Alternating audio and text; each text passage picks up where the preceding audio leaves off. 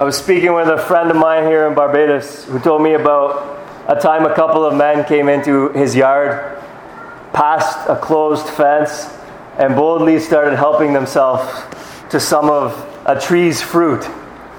I can't remember now if it was mangoes or coconuts or whatever, but that's incidental. And when my friend came outside and confronted them about it, they waved a cutlass at him and said, "Everything belongs to Jah." That was true, sort of, and sort of not true. The way that the Bible speaks about possessions is that everything ultimately belongs to God. Psalm 24:1 says that the earth is the Lord and the fullness thereof, the world and those who dwell therein. Which means that we belong to God. And even if even we who dwell in the world belong to God, how much more do the things that we think we possess actually belong also to the Lord? Everything belongs ultimately to God. However, we are stewards of what God chooses to provide for us. Most of us are familiar with the parable of the talents. In this story, a man gives a certain amount of money to each of his servants and expects them to steward it on his behalf. He goes away on a journey and then comes back, and he sees what each of them did with what he gave them to steward. Jesus is teaching that our lives are something like this, that we've been given our very lives, and as part and parcel of our lives, we have been given possessions then, by implication, which are not ultimately ours, but are ours to steward. They are given to us to steward, and we will be held accountable for the manner in which we steward them. So there is, in one sense, ultimately, no such thing as private property. Everything belongs to the Lord. Yet there is, in a functional sense, private property. What is given to me to steward is given to me to steward, not to you to steward. And vice versa. What's given to you to steward is given to you to steward, not to me to steward. The Eighth Commandment, "You shall not steal," assumes the existence of private property in that sense. It would make no sense without it. So the men I told you about in the story at the beginning would be properly termed mango thieves or coconut thieves, and not merely beneficiaries of Jah, gratefully receiving his provision by means of a neighbor's tree. If private property is a real thing then love demands that we respect private property. If there is no such thing as private property, then anybody who's upset about one person taking what belongs to them just needs to get over it and get with the program. Nobody owns anything. What's mine is yours, and what's yours is mine, and you have no more say over what happens with your car than I do. But if there is such a thing as private property, then people are right to expect that you will respect it, and that I will respect it. To deprive someone of their property is to take something from them that God has given to them. It's akin to taking a Christmas gift from a child as he's playing with it. It's something that has been given to someone else, and yet you take it away. It's unjust and it's cruel. It's the opposite of the rule Jesus gave us, that we should do unto others as we would have them do unto us. We cannot love someone while depriving them of the good things that God has given to them. As we've talked about several times throughout this series on the Ten Commandments, the aim of the commandments is love. Because Jesus tells us that all of the commandments, these 10 and every other commandment throughout all of Scripture, can be summed up in these two things. To love the Lord your God with all your heart, soul, strength, and mind, and to love your neighbor as yourself. And so this prohibition is telling us that it's unloving to fail to respect someone else's private property.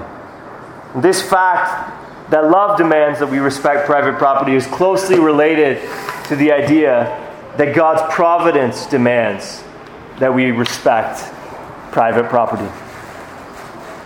Philip Ryken notes that stealing is sin against God in two ways. He notes, as we just discussed, that stealing robs what God has provided for someone else.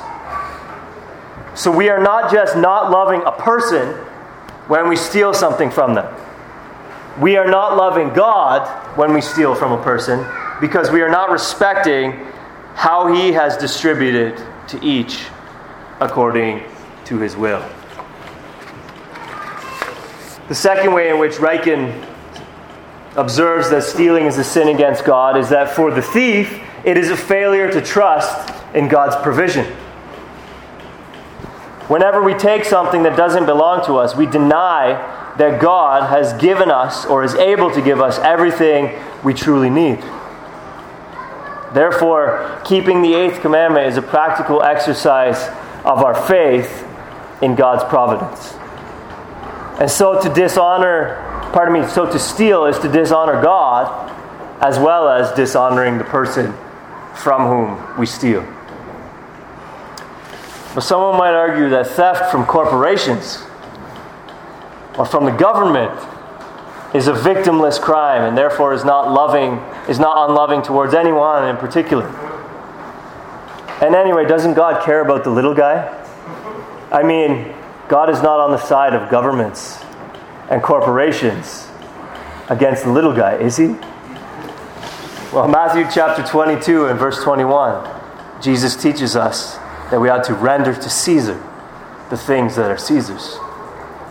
In Romans 13, the Holy Spirit is more explicit. He says, pay to all what is owed them. Taxes to whom taxes are owed. Revenue to whom revenue is owed.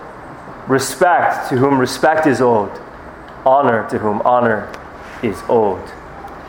God has commanded us not to thief from anyone, whether private individuals, whether large corporations, or yes, even from the government. As Wilhelmus of Brakel, a Dutch theologian from the 18th century, points out, citizens are guilty of defrauding the nation when they deal fraudulently, smuggle, or are guilty of illicit dealings in reference to tariffs, excise fees, valuation charges, etc., to which I would add import duties, and more on this later. But that doesn't mean that God is on the side of governments against citizens.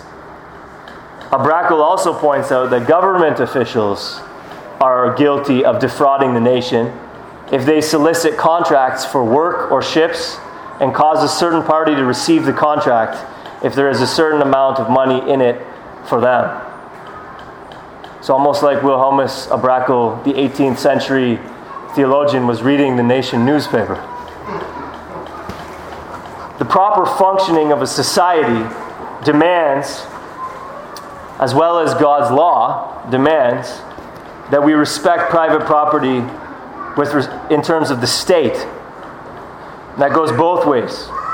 Citizens and the government ought to respect the private property of one another. An economy is slowed down by theft of various kinds. Philip Ryken says, according to some estimates, as much as 1/3 of a product's cost goes to cover various forms of stealing that occur on the way to the marketplace. I don't know where those statistics exactly came from, but if that's true, that's an incredible statement. And you can imagine then the drag that puts on the economy. If companies are forced to compensate almost 1/3 of a product's price by the time that it ends up on the shelf because of dishonest dealings all the way through the manufacturing, distribution process, and so on and so forth. Now, I'm not an economist, and neither are most of us, but at a simple level, I think that we can all understand this.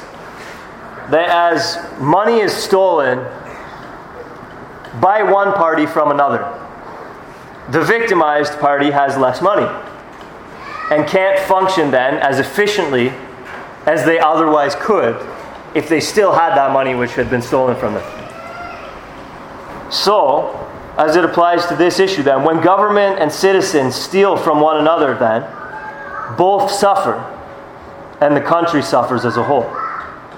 When citizens steal from the government can't function as efficiently as it ought to.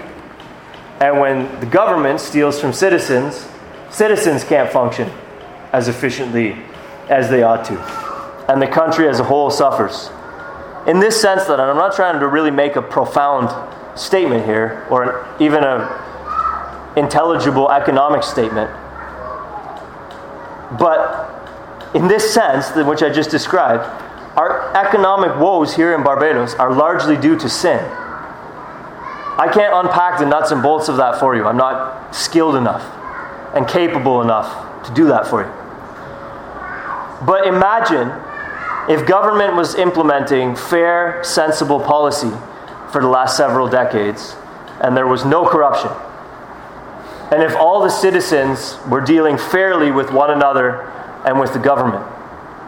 Nobody was taking on unsustainable debt. Nobody was having shady dealings behind the scenes. Everybody was doing what they should in all these respects.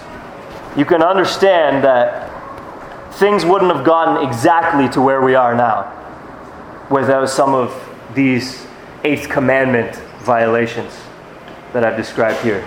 And things might not change overnight, but things would get better if we were to actually obey the Eighth Commandment moving forward. The only reason that I get into this is just to mention this, that the Scripture speaks to all of life. And I'm not an economist, but some people are. And those who are ought to think in these sorts of terms within their areas of expertise as they think about even issues like how does a country move forward.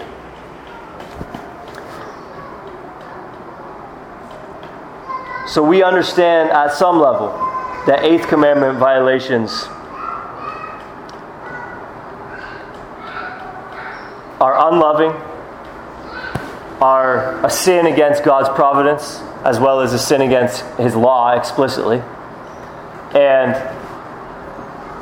not only does God's law demand, but the proper functioning of society demands that we respect private property. This goes both ways, both citizens and government. We still might be at a point where we think, okay, great. Well, now we know that there are people out there who steal. And that basically a lot of problems have been introduced into the world because of their sin. We still might not think that we ourselves actually are sinners in this respect. We don't actually steal. So let's look at some ways that we ourselves steal and break the Eighth Commandment. I want to go back to what I said a moment ago about quoting from a Brackle about how citizens are guilty of defrauding the nation when they deal fraudulently, smuggle, or are guilty of illicit dealings in reference to tariffs, excise fees, valuation charges, etc.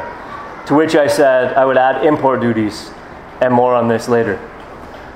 Listen, we might not like how much it costs to bring things in, all right, but we have to pay that as Christians. It's not right to not. Obviously, if we declare things and we don't have duty imposed upon us, we don't have to, but I insist, right? And open our wallets anyway. But obviously, if we declare things and the government doesn't impose something on us, that's a different situation, right? But we need to, as Christians, recognize that within the framework within which we live, the import duties that the government would hypothetically have us pay actually belong to them and not to us. So when those bills remain in our wallet, we have someone else's bills in our wallet. Romans 13 and verse 7. Pay to all what is owed. Taxes to whom taxes are owed. Revenue to whom revenue is owed. And we might extend that and say import duties to those to whom import duties are owed. Now, then it cuts both ways, right? Government officials wasting public money, accumulating irresponsible debt. These are, when they're spending money in ways that the citizens have not elected them to spend money, they're not spending their money, they're spending our money, which is theft the other way. And it's to the democratic system to figure out when is it theft and when is it a certain economic system that we have democratically chosen for ourselves. Right? And so as we move forward, these are the things to figure out. But we have to understand that there is such a thing as the government thieving from its citizens, even within our system. And there is such a thing as citizens thieving from the government, even within this system. Let's talk about employees. A couple of ways that employees can steal. One is wasting time. This is a big one.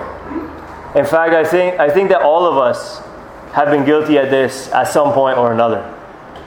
If you're paid for 8 hours work and you spend 1 hour on Facebook accumulated through the day, I hope you're staying an extra hour after your scheduled finish time.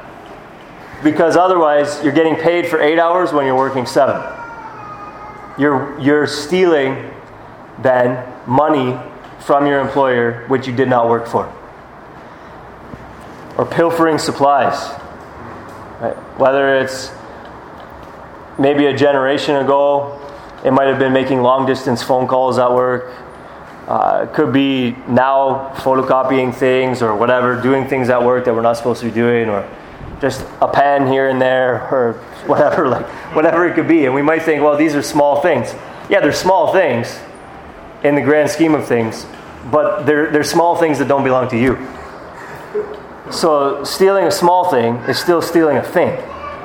And again, as we talked about even in the introduction to this series, being thorough about obedience to God's law is not the same thing as legalism.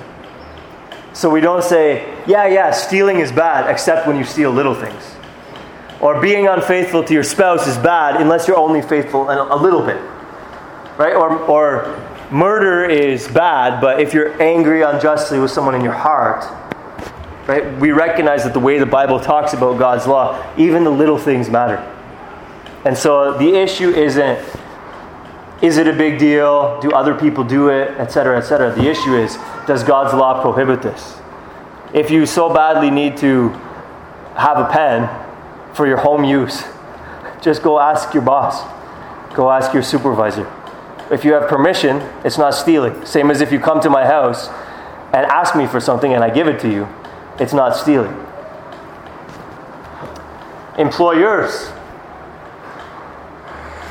expecting your employees to work for free for you is stealing.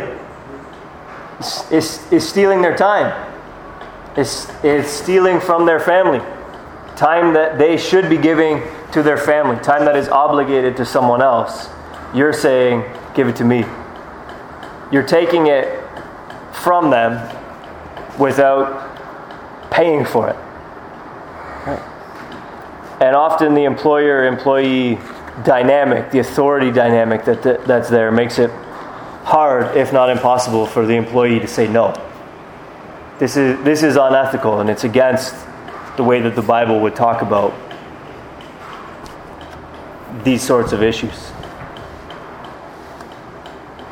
Then as individuals, some further ways that we can steal, whether it be, there's a million ways, but ways we might not think of, something like an insurance fraud, misrepresenting a situation to get a bigger payout or whatever, intellectual property, stealing intellectual property or plagiarism.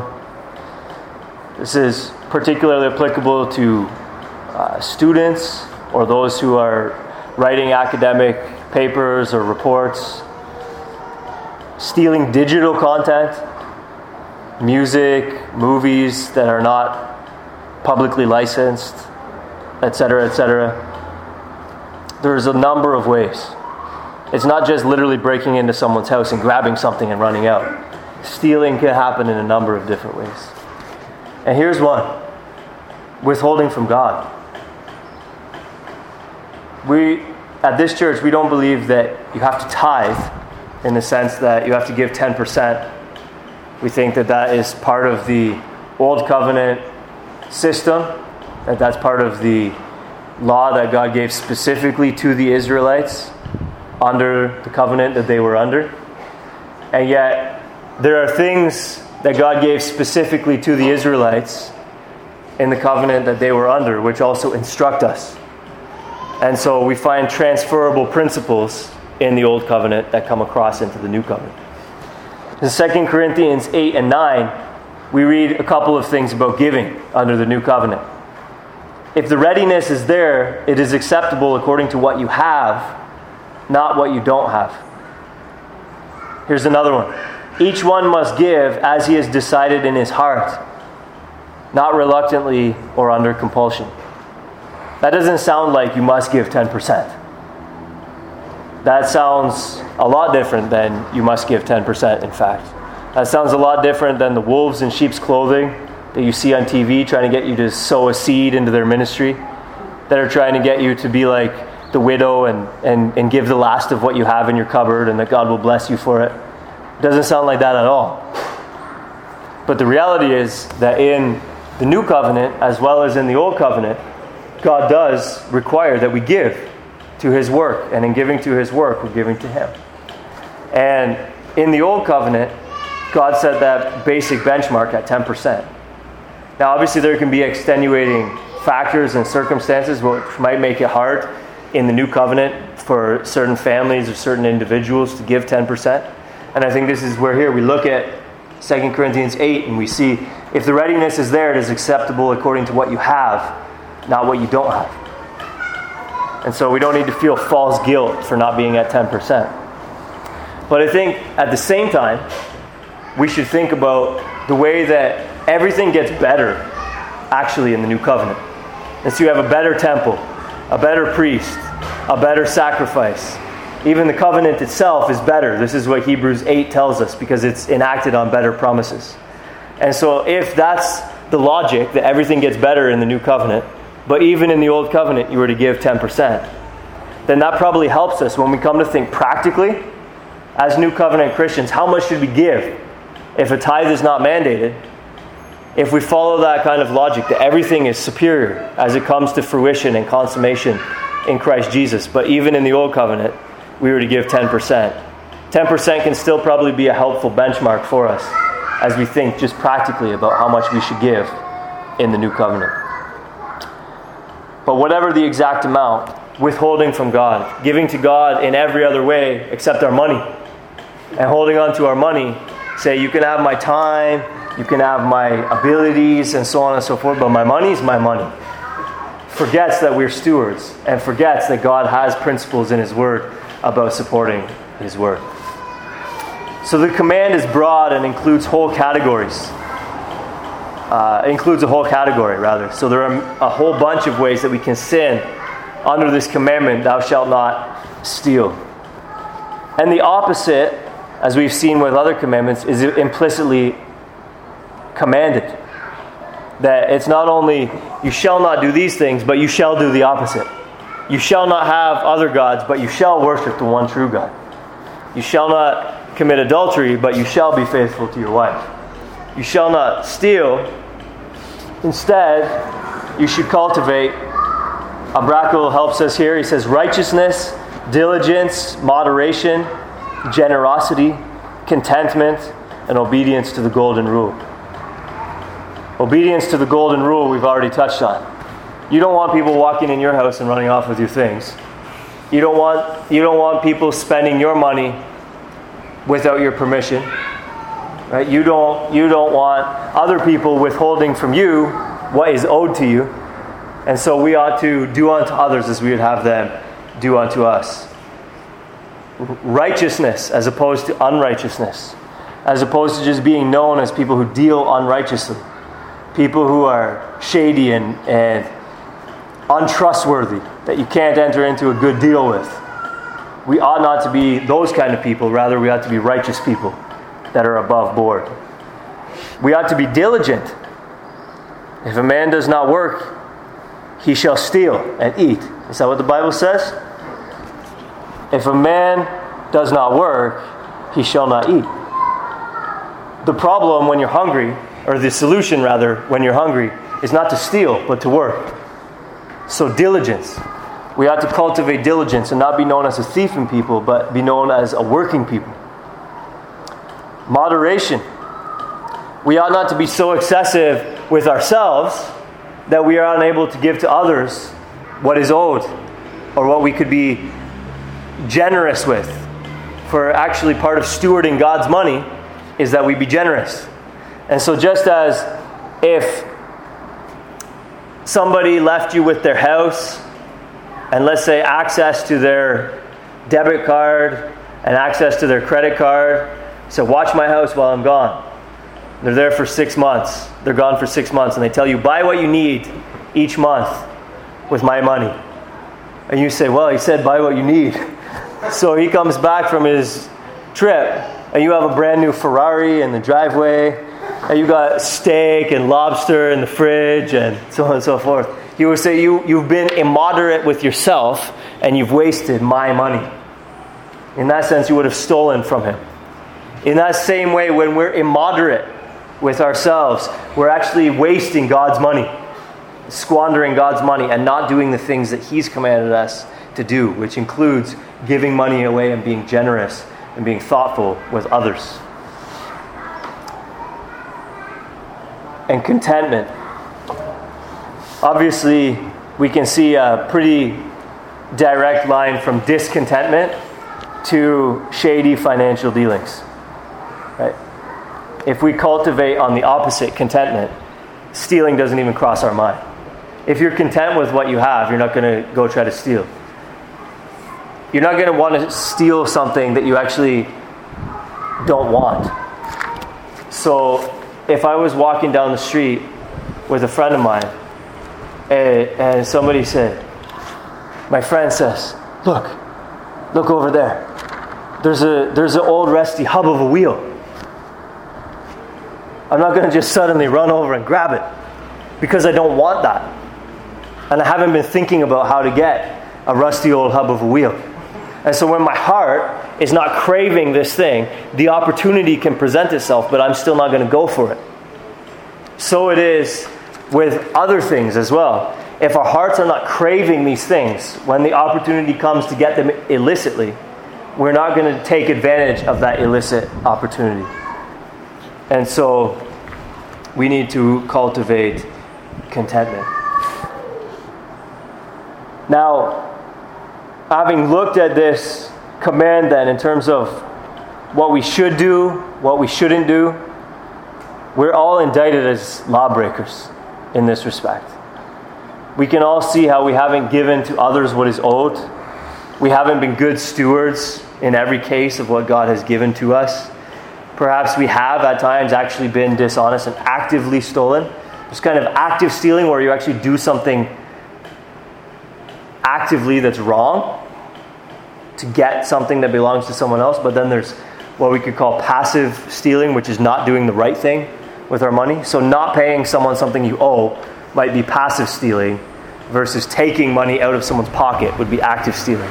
We can see that we've both done those things. We've all done both of those things, rather.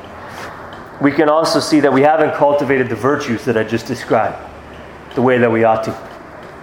Righteousness, diligence, moderation, generosity, contentment, obedience to the golden rule. Who's going to be so bold as to stand up and say, blameless? So we're all indicted as lawbreakers with respect to the Eighth Commandment. It's a good thing there were 3 thieves on the crosses so long ago. Philip Ryken says, it is well known that Christ was crucified between 2 thieves. But as far as God's justice was concerned, there were really 3 thieves on the crosses that day. 2 who died for their own crimes, and 1 who took our sins of theft upon himself. Have you ever stopped to think about the fact that Christ died specifically for your specific sins? God made him who knew no sin to become sin for us, so that in him we might become the righteousness of God. God imputed your sin to Christ Jesus upon the cross. He counted Christ as a thief in your place, thief. As Jesus hung there on the cross, he hung there dying, not for his own sin, because he had none. The Scripture is quite clear about that. But dying for your sins of theft, as your other sins, whatever they may be. And in that sense, as Ryken says, there were 3 thieves on the crosses that day. Theft is unloving and therefore a breach of God's law. Not only is it bad for society, pragmatically harmful, it is a sin against God. Abrakel goes so far as to say theft is an atheistic deed. It denies the providence of God. Our theft, our stealing, our withholding what is owed, our poor stewardship, this is all sin. Truly and properly sin. And Christ Jesus came to bear in himself the penalty that you deserve for your theft. This is the gospel. He came to live a life with no stealing, in obedience to the Eighth Commandment. Though he didn't deserve to die a thief's death, he died a thief's death on your behalf, on my behalf. This is the gospel, substitution. It's amazing. We were thieves before conversion, and we are thieves now, in some of the ways that I just described, and in this way, that we still don't give to God what we owe. When I survey the wondrous cross, love so amazing, so divine, demands my soul, my life, my all. Is my life my own? Am I giving some kind of a gift to God if I give my soul, my life, my all? Or am I giving him what is owed? That which he purchased, that which he made his own possession. You see that when I withhold myself, I'm stealing from God. We are indicted as thieves before conversion and after conversion, in some of the ways I mentioned already, and in that way. We are indicted as thieves. But thank God for the wondrous cross through which God has loved us, through which he has reconciled us thieves to himself, through which he has made us his own, and through which he continues to love us in spite of our sin.